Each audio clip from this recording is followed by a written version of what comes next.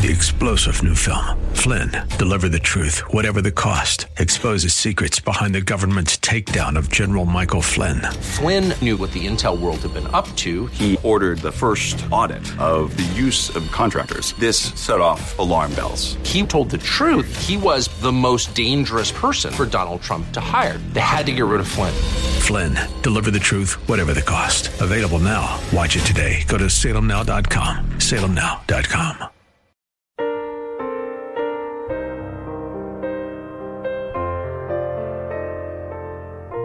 Welcome to Believing the Bible with Scott Lane and Terry Reed of the San Antonio Bible-Based Science Association, with a message of hope in today's troubled world, based on biblical truths.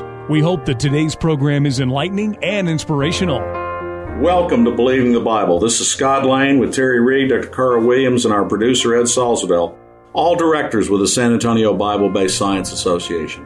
We are here to reassure you can believe the Bible from the very first verse. It's Christmas time, and we want to focus upon Christmas, the history, the meaning, and the situation today with Christ and Christmas. Why, 2,000 years later, do we celebrate the birth of just one man? There have been billions of people born and died since then. Why do that? He wasn't just a man. He wasn't just a man. That's right. He's the most important man in history. And it starts in the book of Genesis in chapter 3, where just after the sin of Adam and Eve, God says to the three people, the serpent and Adam and Eve are all getting their punishment, if you will. He says, I will put enmity between you and the woman, between your offspring and her offspring. He shall bruise your head and you shall bruise his heel. So that shows from the very beginning that God had a plan to save mankind after the fall, and that it involved a descendant of Adam and Eve. And then in Romans chapter 5, it clarifies it even more. It says in chapter 5, verse 12, it says, there through one man sin entered the world, then death through sin, and all have sinned. So we definitely have justification for a need for a Savior, because all have sinned. We can't get to heaven by ourselves. No matter how good we are, no matter how hard we try, we are doomed to eternal damnation unless we are saved by someone or some person. So that's where Christmas comes in. It is Christ's Mass, in other words, the celebration of the entry of Jesus Christ, the Savior, into the world. Carl, you make a very good explanation for our need, for the situation of sin that we are in. God gave us a couple thousand years of history, once he gave the law, for us to prove to ourselves that we couldn't do it, that we needed another way out. And that other way out is Jesus Christ. Christmas is an event with a promise. It had been promised in Scripture, and it came with a promise of that he would die for us and give us the way out of our sin condition, which is why we celebrate Easter. But Christmas is very often lost in Christmas trees, gifts, traditions, parties, light displays, and a fat elf. Who in the beginning, in other words, the origin of this fat elf was from a saintly man, St. Nicholas, who tried to do good things in accordance to the Bible's wishes. So he was trying to spread the good news of God's love by giving gifts to people who were in need. Mm-hmm. So even St. Nicholas, who later becomes Santa Claus, has a biblical origin. Right. He was known for helping poor people anonymously. Mm-hmm. He preached against paganism. Mm-hmm. I believe it was at the Council of Nicaea. He slapped Arius for saying Christ is less than God. That tells you something about him and where he was coming from. Mm-hmm. I'm glad you two brought up gifts. Why do we give gifts at Christmas? Let's get back, and this is something that we explain in our family to our children before we open gifts, because they're all, they're ready to pounce when they come down. Why do we even give gifts? I think it's in memory of Christ, because Christ is the ultimate gift. A gift is something that's undeserved, unmerited.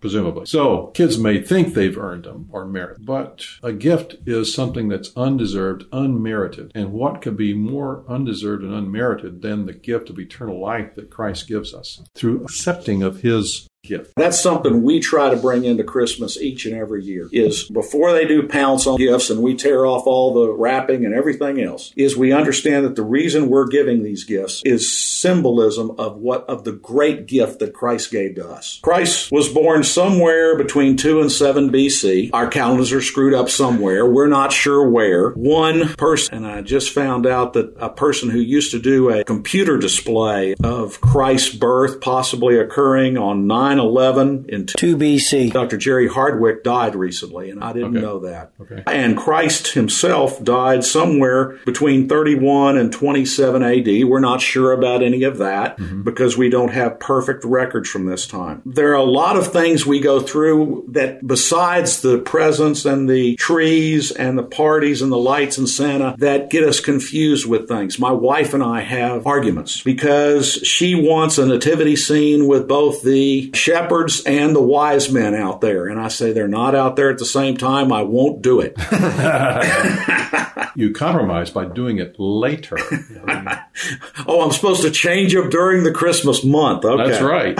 I had never thought of that. Please don't tell her that. She'll want it done because she wants it at the same time. I know that it's not historically accurate, so I won't do it and put them both out there. The Christmas star. Is it a star, a comet, a planet conversion, or a God thing? One of the things we've done with previous programs is showed that it did things that no star, comet, or planet convergence could have done. This was a God thing. This was God leading people to Christ, as he is doing with his Bible, as he has done throughout the ages. Christ is the answer to as many as 366 Old Testament prophecies. 11 of those are on his birth, and we're going to talk about those right after the station break. You are listening to Believing the Bible. This is Scott Lane with Terry Reed, Dr. Carl Williams, and Ed Salzell. If you would like to learn more, go to sabsa.org. That is sabbsa.org. Peter Stoner did some math with Christ and found out that if you only took 40 of the, and incidentally, there's a lot of calculations he did, but if you only took 40 of the prophecies of Christ, which he could not have staged for himself, there are ones that he could stage for himself. He could have set that there would be a donkey there in that town to where they brought back a donkey so he could ride in. He could fix that, but he couldn't fix where he was born. He couldn't fix when he was dying on the cross that they would not break his bones. There are 40 of those that he couldn't fix. And if those 40, which have been proven historically to be true of Christ, shows that mathematically it is beyond impossibility that he is not the Messiah described in the Old Testament, that he is not the person described as the Messiah. There are 11 which occurred at his birth. A virgin shall conceive, born in Bethlehem. His family will eventually go to Egypt. He will be called a Nazarene. Incidentally, if you don't know anything about a Nazarene, that's like saying you came from the bayou. It is not high rent territory. And yet that's where he would come from. He would have the spirit and power of Elijah, the son of the Most High. He would be out of Abraham and his offspring. He would be in the line of David. John the Baptist will prepare the way for the Lord. He will be a light for the Gentiles, pointing up that from the beginning, it was not just a gospel for the Jews, it was for the whole world. And Rachel weeping for her children is a whole backdrop of what was occurring during the time that Christ was born, in which Herod was trying to kill off all the babies around him and why they had to flee. Guys, what do y'all think of when you think of Christmas? I like to think of the enormous gift that Christ made available to us through his birth. And that is something that should be foremost in my mind. But I do let other things get in the way. I have to fight that all the time. Maybe that's a good thing in the society that they're trying to get away from saying that it's a Christmas holiday, because now when it is time for Christmas, December 25th rolls around and no one's talking about it being Christmas, I can focus more on Jesus and I can filter out the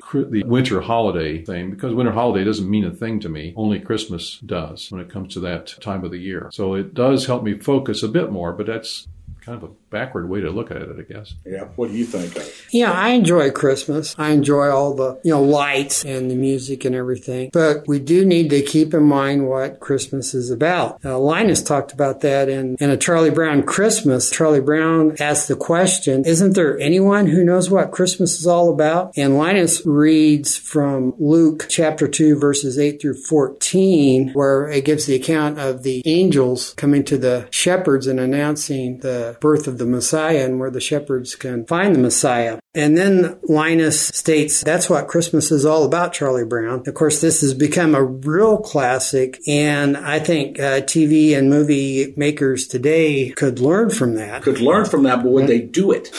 Would they do it? That cartoon that you're talking about was produced more than... It was 1965, I believe. Okay, more than 50 years ago. Mm-hmm. More than 50 years ago. Would they do it? That's the last thing I want to get into today today is the situation we're in today. 2006, the Kentucky State School Board said that in their textbooks they would no longer use BC and AD. Instead, they would use BCE for before Common Era and CE for Common Era, because what are they writing out? Well, they're trying to change history. They're writing out Christ as the pivotal moment in human history, which is why we celebrate his birth. You talked about that. They call it the midwinter holidays, trying to write out Christ. I dealt with that in public schools. We have nativity wars where people sue because there is a nativity in public grounds. In a public grounds. We have graduation wars where you can't pray at a graduation. They can pray at Congress. They can pray before the Supreme Court, but they can't pray at graduations.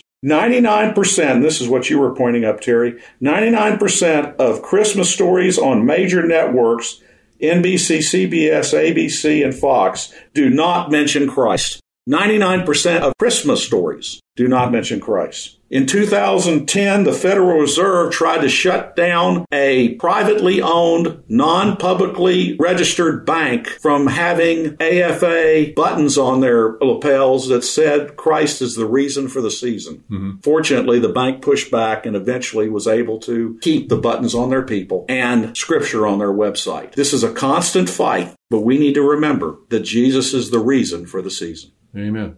Information for creation events in our area are on our website's calendar page. For more information or to schedule a presentation, go to sabsa.org or call 210-599-7240. When you go to our website, you can click on a link to our newsletter. Our website has a link for contact information on which you can order our newsletter to be emailed to you, or you can call us. Also go to whyshouldyoubelieve.com. That is Terry's website containing articles looking at current day issues from a biblical perspective. SABSA meets the second Tuesday of each month at 7 p.m. We are now meeting at Faith Lutheran Church just south of the corner of Jones Maltzberger and Thousand Oaks. There you will find biblical apologetics and creation science teaching found nowhere else in Bexar County, as well as the availability of books and videos on these important subjects. If you missed any part of this show, you can listen to the show anytime by going to the AM 630 KSLR, the Word in South Texas website. Click on KSLR Podcast, scroll down until you find Believing the Bible. Please join us again next Saturday for Believing the Bible. I'm Scott Lane, and for Terry Reed, Dr. Carl Williams, and Ed Salzadell, thanks for listening, and we hope you found today a reason to believe the Bible.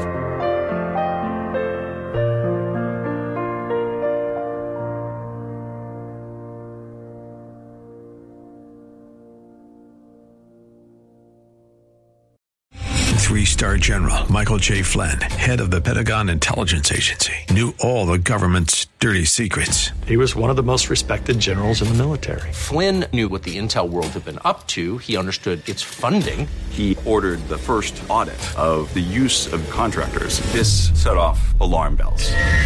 The explosive new documentary, Flynn, Deliver the Truth, Whatever the Cost, uncovers the facts behind this scandal. Flynn told the truth. He was the most dangerous person for Donald Trump to hire. I find out the worst enemy that I'm going to face in my life is right here in America. They took my assessment and they wanted me to change it. And I was like, I'm not changing it. They had to get rid of Flynn.